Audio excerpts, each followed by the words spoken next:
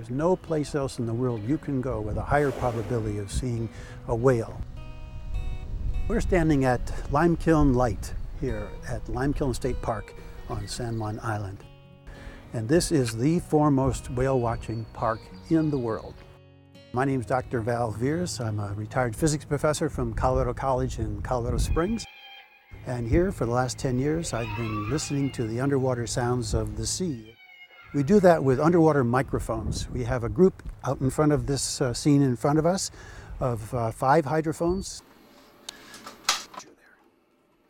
So here's a hydrophone. Okay. So listening to the underwater sounds of the sea is an effort to try to understand the acoustic environment of the killer whales that very commonly visit this island. I came out here on a sabbatical from my little college in Colorado, largely because my 2 slightly grown-up children were in the Seattle area.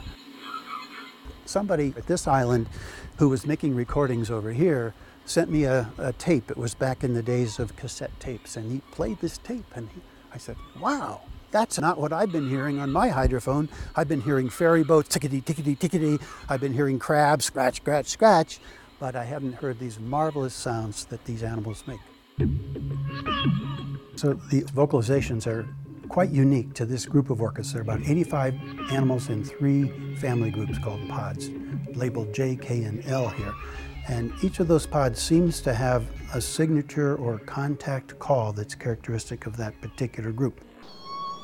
We heard ee-oh, which is very commonly given by J pod, and then we heard which is very commonly given by L pod. By listening to these a lot, you kind of develop a sense of the vocabulary and you cue on that.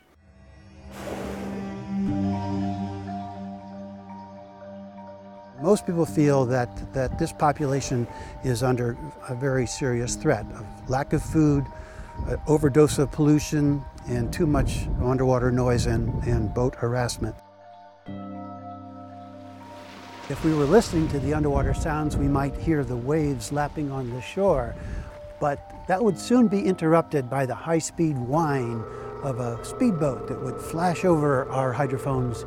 In the course of a minute, it would come, it would get loud, it would go away. And then echoing and rumbling, we would hear a container ship coming in from Asia, coming around the corner of Vancouver Island and up the Haro Strait.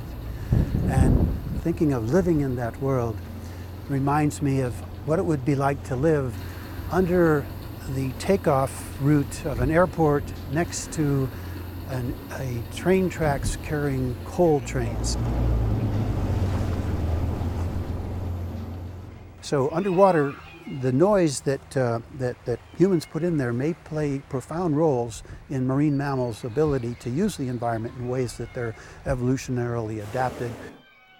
People have been listening to these sounds for 25 years. And in my mind, the only good example of who made what call in a call and response situation is a recording that we made a number of years ago, that a mother and her calf swimming as one pair, and her young calf swimming separately were talking to each other. And the conversation, when you listen to it and watch the reconstruction on the computer, very much looks like, I'm going over there, I'm going over there.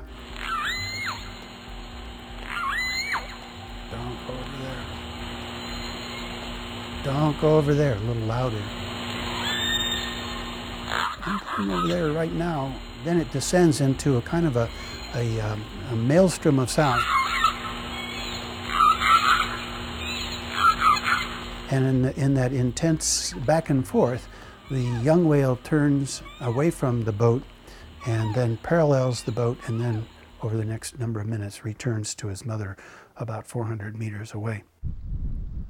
We've had 3 or 4 experiments which have documented the fact that the whales speak more loudly when the background noises are higher.